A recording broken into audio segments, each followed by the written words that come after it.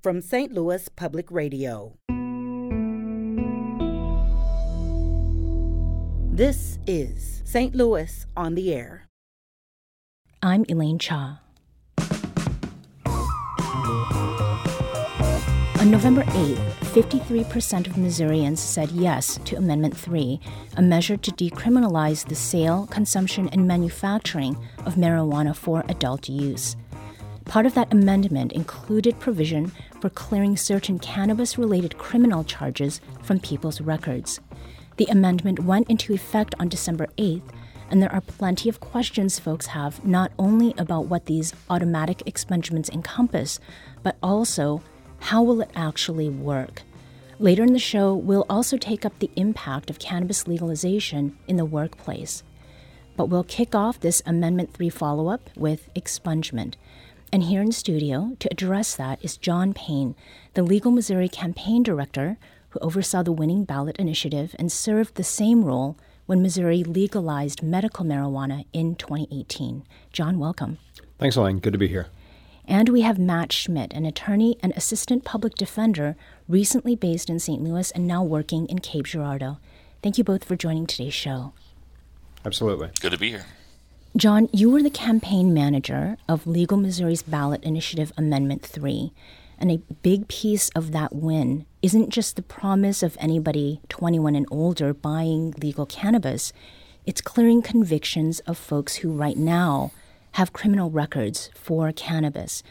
Give us the basics. What does Amendment 3 say about expungements, and what does that mean practically now that it is passed? Yeah, so Amendment 3 enacts the broadest expungement that has ever been passed on marijuana in the country. And it orders the courts to expunge automatically all nonviolent marijuana offenses.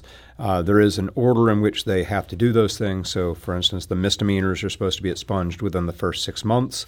Then the felony offenses that are eligible within the first year, and I believe it's A, B, C, and D felonies of over 3 pounds. Those are expunged upon the completion of that person's sentence. But all the other ones, that even if they're actively serving the sentence, those are eligible for expungement pretty much right off the bat. And you said 3 pounds? Yes. Okay. Yeah. Matt, just this weekend, you held a clinic to help people with cannabis convictions who are looking to get those records erased. In what ways are these convictions for cannabis possession holding them back in life? Well, there's a variety of sort of state benefits and things, including student loans, some welfare programs that people could have. But most of the people that I've talked to who are not currently serving a sentence or on probation are more concerned about getting that off their record for jobs. One lady who came to the clinic told me that she had been passed over for a job because the city just didn't respond to like the background check fast enough because she had sort of old marijuana charges here. So I think that's the main concern for people I've talked to who are not currently serving anything or on paper. Mm-hmm. And jobs. Out of curiosity, about how old was the woman that you were just speaking about? Oh, I would say late 20s. Late 20s. Okay, so still relatively young, with a lot of life both behind her and ahead of her. Yeah, and there's some sort of mythology. I think people don't want to admit what we've done, but she had previously served a 60-day sentence for marijuana, so people get locked up and put in jail for it all the time. Right. Or used to. And as John has just explained, the expungement is automatic under the way that Amendment 3 was written.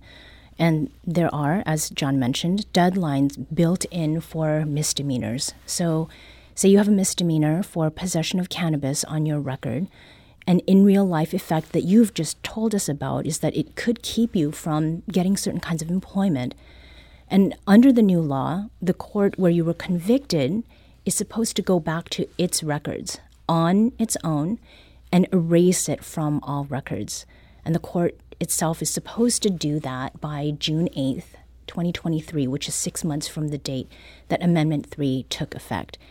Now, when it comes to cannabis-related felonies, which have broader and more serious consequences than misdemeanors do, courts are expected to do the same clearing though they've got until December 8th, 23, which is 12 months to complete that. So again, you've just done this clinic, and the courts are supposed to do this expungement. You're helping people petition the court on their own. Why is that? Well, in cases of people who are have an old charge and stuff, we're not actually filing the expungement paperwork. I've talked with our court clerks here, and as you keep saying those deadlines, but they're starting now, and so the purpose of my clinic was sort of to gather people who sort of needed it urgently and may not know how to do this.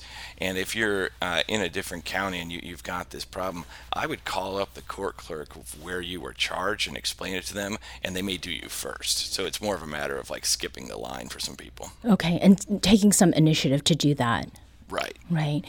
Now, John, in an interview with the Missouri Independent earlier this month, Stephen Sokoloff, the general counsel for the Missouri Office of Prosecution Services, he talked about the expungement deadlines that are set down by Amendment 3 and said that he doubted the deadlines could be met and called them a procedural, quote, nightmare for the courts. What do you think of that characterization? Well, I think Stephen Sokoloff probably doesn't want those deadlines to be met because he opposed the amendment in the first place. But they are aggressive. And this is going to be a lot of work for the courts. When I say that the expungements are automatic, I mean they're automatic for the people who are getting the records expunged. But there's absolutely nothing automatic about it for the courts. Mm-hmm. They have to go in, and particularly on the felonies, the misdemeanors are relatively straightforward because there's actually a statute that is possession of marijuana under 35 grams. That's a misdemeanor offense. All the felony offenses are just classified as possession of a controlled substance, and that could be, when you just see that charge, that could be marijuana, that could be cocaine, that could be methamphetamine, or it could be some combination of any group of controlled substances. And so in those cases, the courts are really going to have to go in and look at the factual basis of the case and say, okay, yes, this one is purely just marijuana, and so we can expunge that. But if it's some other drug, then that's not going to be eligible for expungement. So those distinctions then, do you see those as being part of some of the complications that would hinder the courts from making the June 8th and December 8th expungement deadlines? Yeah, I'm less worried about the June 8th one because that's all the misdemeanors. Those are pretty straightforward in terms of... And it's really the felonies. Yeah, the felonies will be more complicated. Now, the flip side of that, though, is there are fewer of them.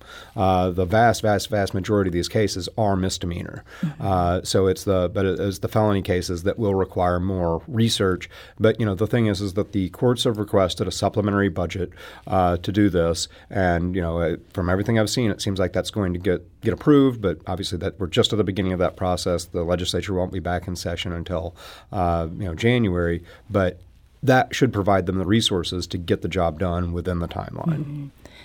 Now, back in 2018, Missouri voters passed a ballot initiative that legalized medical marijuana. That initiative did not include expungements. What is it that motivated the 2020 campaign to include that expungement piece, and how did it arrive at its final version? Yes, we really did want to include something on that. Just all the stakeholders thought it was an important issue. But, when you're drafting a ballot initiative, there's kind of a few things that you have to look at. There's, okay, what do we think is the best policy? And then what will the voters support? And fortunately, those things lined up in this case. The voters were very strongly in support of expungement. However, it was also clear in our polling that voters they didn't just want everything expunged all at once for no matter what the offense level it was. So we had to draw some distinctions in there. Okay. And so exactly where we drew those lines, that was, kind of a contentious, those could be contentious conversations because there was always people that wanted to push it farther and then other people that said, hey, no one was really against that in principle, but it was the further we push this, the more we risk the whole thing because it's not, when these things go up for a vote, it's not as if there's a line item veto for the voters. It's an up or down vote on the whole thing.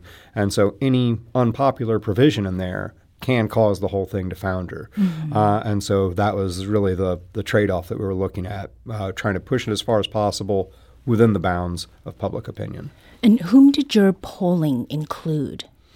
So, it was a random sample of, I believe, 800 Missouri voters, and that you try to get a good cross section of demographics in the state, and I think it proved reliable because as we tracked the polling through the process, we ended up pretty close to where our final polling was. Mm-hmm. And I do want to emphasize that we're speaking in St. Louis, but this is statewide. Yeah. I mean, if it was just the city of St. Louis that was in the poll, it probably would have been very different and could have been a very, very broad initiative. But, we won 73% of the votes here in the city of St. Louis and about 60% in the county. But then once you get kind of into more southern or northern Missouri, there are relatively few counties that we carried out there. Okay. And Matt, you are in Cape Girardeau. We'd like to know what you've been seeing. So it's not just expungements where this change in the law is making a difference. What is it that you're seeing inside courtrooms? Have judges already stopped charging people for cannabis-related crimes? It's been pretty great up and down. The day after the vote, the Wednesday, the prosecutors dropped the 2 felony marijuana cases that I had. So it basically took effect immediately because they just realized we could draw those out until the deadline. And then on the 8th itself, December 8th, when the law came in, I saw the first guy come in on a marijuana charge, and he was on probation for that. And they were getting to the part where they talk about revoking his probation. He gets to ask for a public defender, so I started paying attention. And then the judge realized the underlying charge was marijuana and just let him go right there. So for a lot of these things, if you're on probation right now and the charge hasn't been cleared, if you get a violation and get into a courtroom, the judge is just going to dismiss it there. So we're seeing basically every day for the past couple of weeks a bunch of charges get dismissed and dropped one way or another. So the effects were immediate. Right. Yeah. Well, we are going to take a very quick break here, but we'll be back shortly to continue the conversation. We've been talking about the expungement of marijuana convictions brought on by the passage this past November of Amendment 3. This is St. Louis on the Air on St. Louis Public Radio.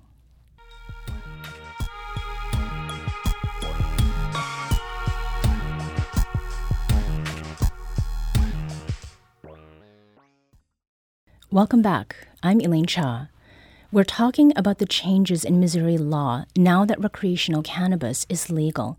We've heard from John Payne, who managed the campaign that voters approved to change Missouri's constitution, and from Matt Schmidt, an assistant public defender who's watching how the new law is playing out in courtrooms. There's another group that's tuning into this process with keen interest, employers and their workers. And joining our roundtable to talk about that area is Brian Pezza. Brian is an employment and labor attorney at the St. Louis law firm Lewis Rice. Brian, welcome to the show. Thank you for having me. What are some of the most common questions you're hearing from employers who are trying to figure out what to do about their workers and legal cannabis? Probably the most common question that I've heard has just to do with the basic question of whether they can continue to prohibit the possession and use of marijuana among their employees while at work or while performing work if they're not at an employer location. That answer is fortunately quite clear, and the answer is yes. You can continue to prohibit that, as most employers' policies have done. And from there, we get a number of other questions that are somewhat idiosyncratic depending on the type of employer who's asking the question. Mm-hmm. Can you give us an example of what a couple of those quirks might be by industry? Sure. Largely, it depends on two things. One, they would go down a safety road where they have employees who are somehow in a safety-sensitive position, or who may operate equipment or may drive vehicles that certainly you can't do while intoxicated, whether it be marijuana or any other substance. And the other is employers who are really struggling to find workers, period, and they want to know what this change is going to do with their drug testing policies. It may do at pre-hire, many of whom have already been becoming more lenient, and some stopped testing for marijuana even before the passage of the amendment. But those are the two types of questions that we've been hearing. And of course, sometimes in, say, manufacturing in particular, both of the questions overlap, and we have the same employer expressing the same concerns. Mm-hmm. And do you think that pertains mostly, the concerns, to issues around liability? I think so. I think people are always worried about, when it comes to safety in particular, worried about what's going to happen if some accident were to happen at the workplace, when all of a sudden there is now focus on the particular employee and all the circumstances that led to it, and whether the employer had done enough to protect both that employee and any others who may be affected, where liability could certainly fall as a result. Also, I think they're concerned about what kind of what they might lose by way of government funding if they're a government contractor, for instance, or if they have requirements for their own customers to make sure that their employees are drug free. How do the legalization impact their obligations to both the federal government on the one hand and perhaps their customers on another? Mm-hmm. And speaking of the federal government, you've mentioned that some employers, like those who deal with transportation, they're federally mandated to perform drug tests on their workers to make sure they're not impaired. Has that changed at all? It has not. With respect to, I should be clear that with respect to recreational marijuana, employers still have great latitude to test and to take adverse action in this much the same manner as they had done before.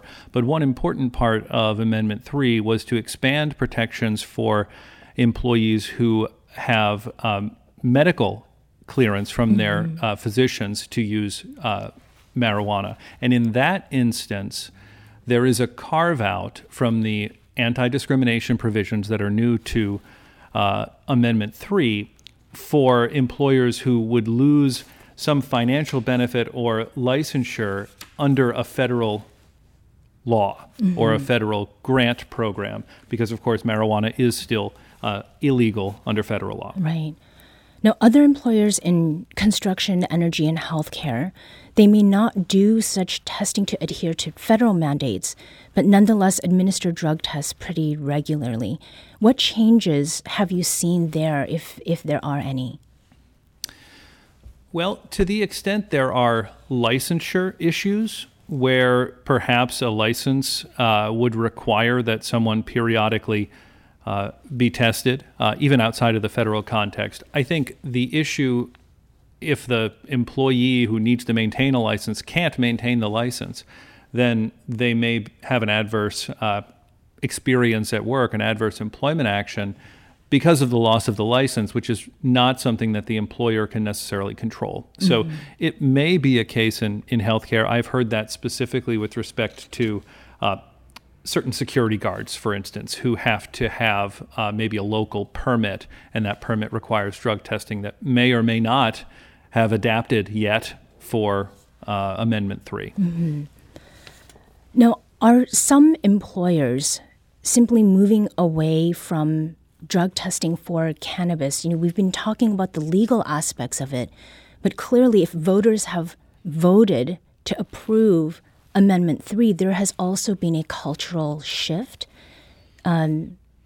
Is moving away from drug testing for cannabis a trend that started maybe even before Amendment 3 passed?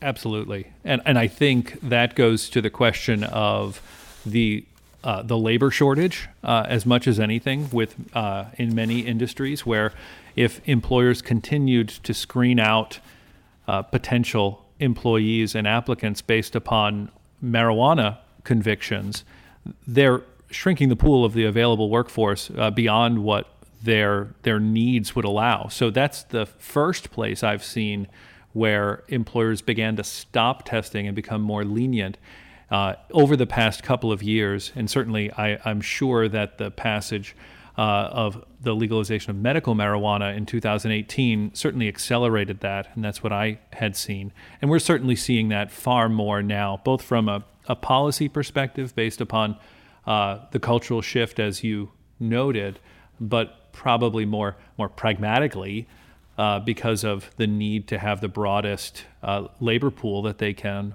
possibly have in these tight labor markets. Mm-hmm.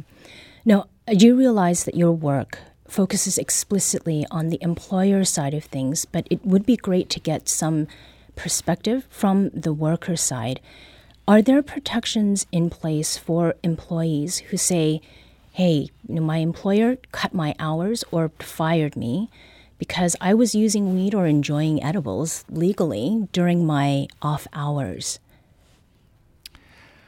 Well, I think the question the question that I would have for that individual is it because of a medical need and for which you have a medical card or not? And if not, then Amendment 3 doesn't provide much of a firm protection, and I'm not sure exactly how I would advise that person, other than to say that if you're going to be making those kinds of decisions and you're currently employed, before you decide to partake, take a look at what your current employer's policies are.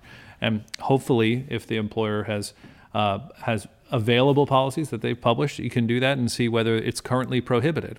And from there, make an informed decision about what you're going to do with your recreational time. Now, if you have a medical need, well, then you have many more rights now than you did prior to December 8th. And I would suggest that for most circumstances, it would be treated, I would speak to that person much the same way as I would for anyone with any disability that would be protected under federal or state disability laws, so it's with respect to accommodation or otherwise. And I would recommend that person be upfront with their employer when and if it becomes an issue, and be very clear about the medical need that they have, and disclose as appropriate their medical marijuana card.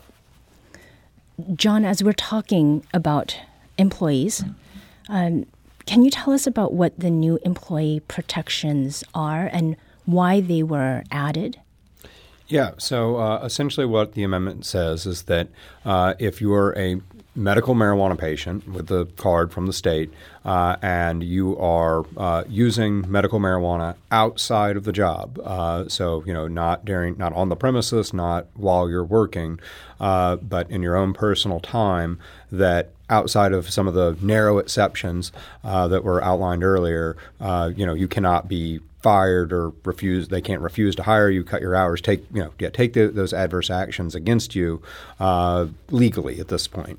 So that those are some new protections, and we felt like that was appropriate because for someone who has a medical marijuana card, that's someone who has a medical need for marijuana, and so it's not it would not be fair for them to be treated harmed by their employer simply for that fact.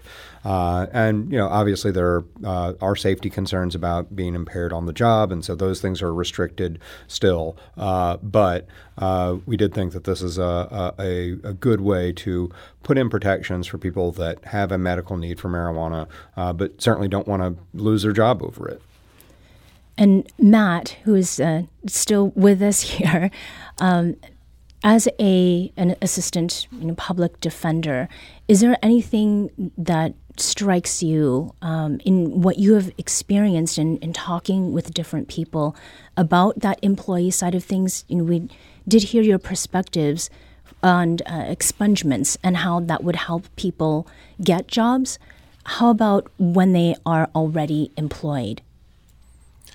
I don't really come into it until you get charged with a crime, right? So the focus has generally been on cleaning people's records off and letting them be available for jobs. And again, certain government benefits that are on here. I mean, employers that I'm most familiar with, it seems like they don't really care what people are doing on their off hours, and they're kind of happy to have this taken off their plate. Sometimes there's rules in society that everybody follows, but the business owners would kind of prefer not to have to do this thing. Now, I'd like to ask about the criticisms that did come up around the Legal Missouri campaign. In the lead up to the vote in November, there were some folks who voiced some considerable and quite vocal opposition. And these were folks not only from legalization activism circles, but also political figures like St. Louis Mayor Tishaura Jones. Just a week before the election, Mayor Jones put out a statement that included the sentence, simply put, legalization does not equal decriminalization. Now, given that environment, what forward-looking takeaways have you gleaned from Amendment 3's victory? Yeah, I mean, well, first, I think it is decriminalization. I think we've, Matt's points speak to that there are people's cases that are being dismissed and people being released from parole, probation. Those are important facts. Those are things that are really big changes for people going forward. And I would also say that, I think we kind of threaded the needle here because I think we created the broadest thing that could pass in the state of Missouri. You cannot just have an amendment that is pitched to progressives, liberals in the state of Missouri. That won't pass. This is a red state. You have to win conservatives. You have to win kind of libertarians on the right. So I think we managed to get something that could bring together a coalition that spanned political ideology, and we carried 73% of the vote in St. Louis City, but we also we won St. Francis County where Farmington is, and we held our own down in Cape. It was 45-55 against, but you have to win a lot of conservatives to get 45% of the vote in Cape Girardeau County. Did a lot better than the Democrats did. Yeah. I mean, that's like an 80-20 thing, Republican Democrat down there. So we're winning Republicans, we're winning conservatives when we have those sort of results. And there's certain, you can't go too far and still keep those people in your camp. Brian Pesa, an employment and labor attorney at the St. Louis law firm Lewis Rice, Matt Schmidt, an attorney and assistant public defender, recently based in St. Louis and now working in Cape Girardeau, and John Payne, the Legal Missouri campaign director who oversaw the winning ballot on the initiative, Amendment 3. Thank you so much for joining us today and enlightening us with all of this background and information. Thank you very much. Thanks for having us. You're very welcome.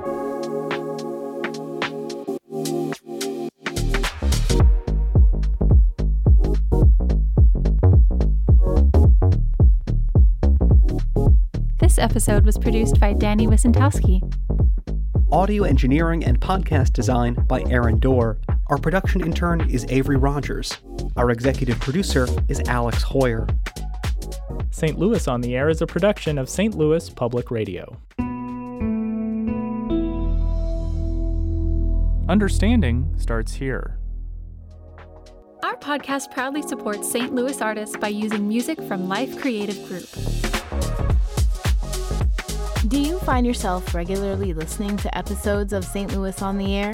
Suggest us to a friend you think might enjoy our conversations, and leave us a review and rating on Apple Podcasts on the App Store. It's the simplest way to help people discover our show. Thank you. St. Louis Public Radio is a member-supported service of the University of Missouri St. Louis.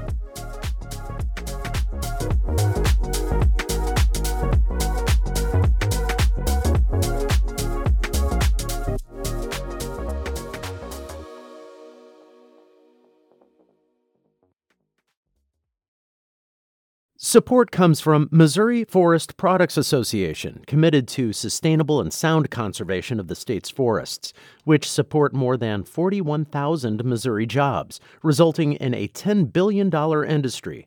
ChooseWood.com.